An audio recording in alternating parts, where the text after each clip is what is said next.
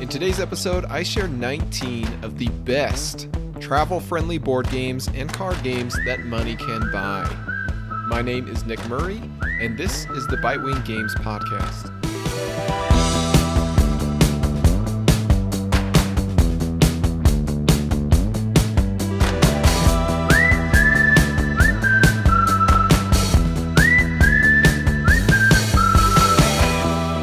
One question I constantly see in board game forums is this: what are the best travel-friendly board and card games? Whether you're headed out on a business trip, visiting friends and family, or simply taking a vacation, it's always nice to have something to entertain the group. Yet board games typically come in huge boxes that don't always fit in a backpack, purse, or suitcase with your other belongings. This is the perfect time to have a travel-friendly board or card game that comes in a small package and/or takes up minimal space on a table. With those needs in mind, I've assembled a list of the best travel-friendly board and card games for any occasion, starting with the best wallet game, which goes to none other than Sprawlopolis. Let's get this one right out of the way. Wallet games are perhaps the most travel-friendly games that money can buy. One publisher, Button Shy Games, specializes in this type of bite-sized fun. And one of their best titles is Sprawlopolis, also known as Agropolis, which is another version of that. This is a design we've recommended extensively between our top 10 quick and easy solo games, as well as our top 10 spatial puzzle games. Both of those were previous podcast episodes, and we keep recommending it because Sprawlopolis takes 18 cards and turns them into a delightful challenge best suited for 1 or 2 players. Next up, the best standard deck game.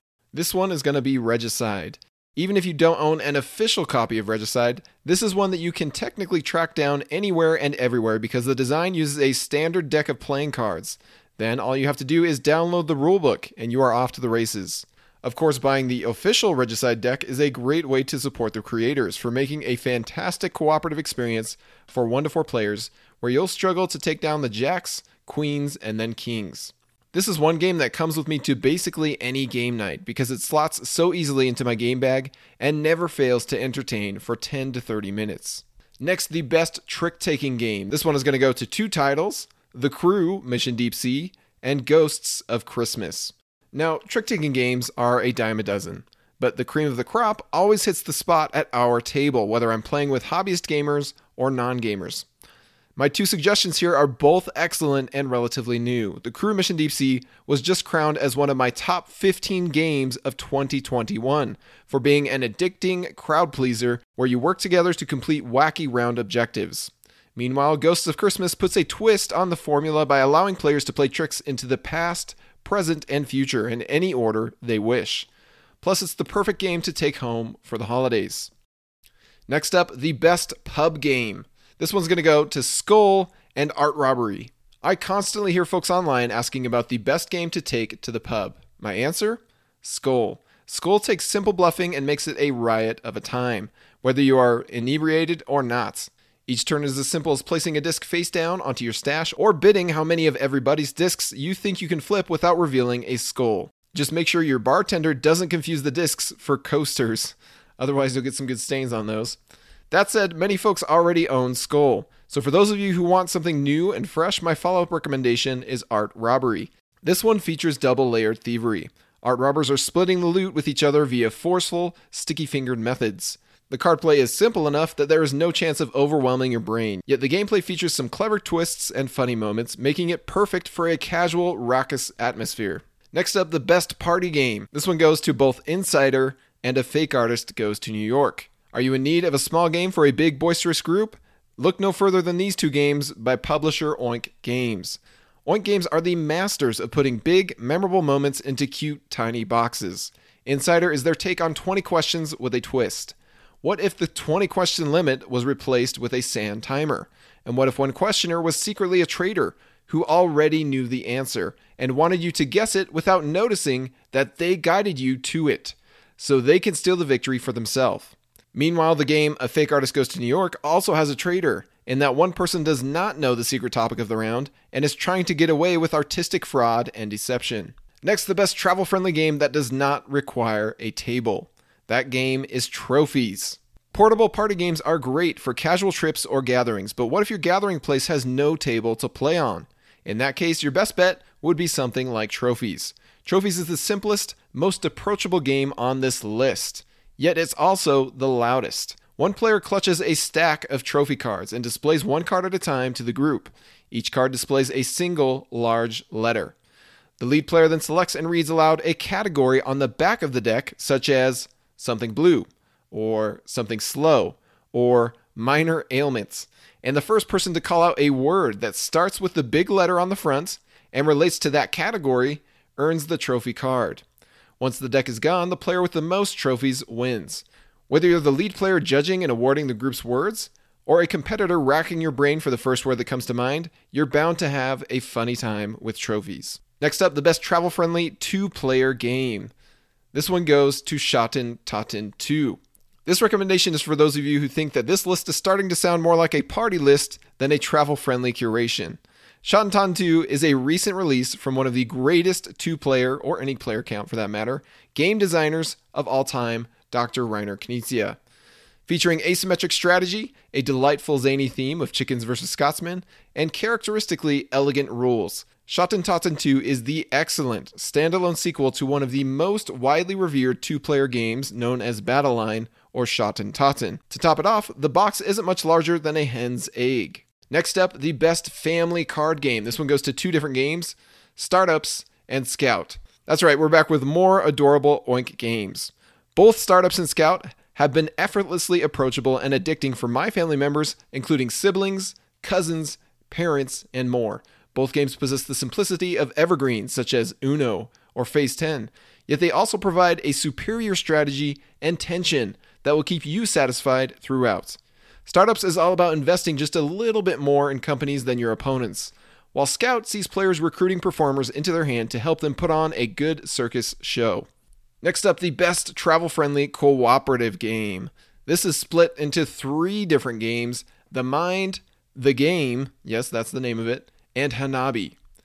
If your family or friends shy away from competitive settings, then perhaps a cooperative game is in order. The Mind and The Game are two peas in a pod of being games where players must collectively discard cards from their hand in ascending or descending order without saying anything. It doesn't sound like much of a game at all, but somehow it works and it's thrilling. Meanwhile, Hanabi is a beloved classic of holding your hand inside out, meaning everyone can see your cards except you, and you're giving each other hints about the cards you can see. Hanabi has had such an impact on me that it inspired the creation of our upcoming publication, Gussie Gorillas, which takes the inside-out hand concept and turns it into a competitive game of trading and bluffing.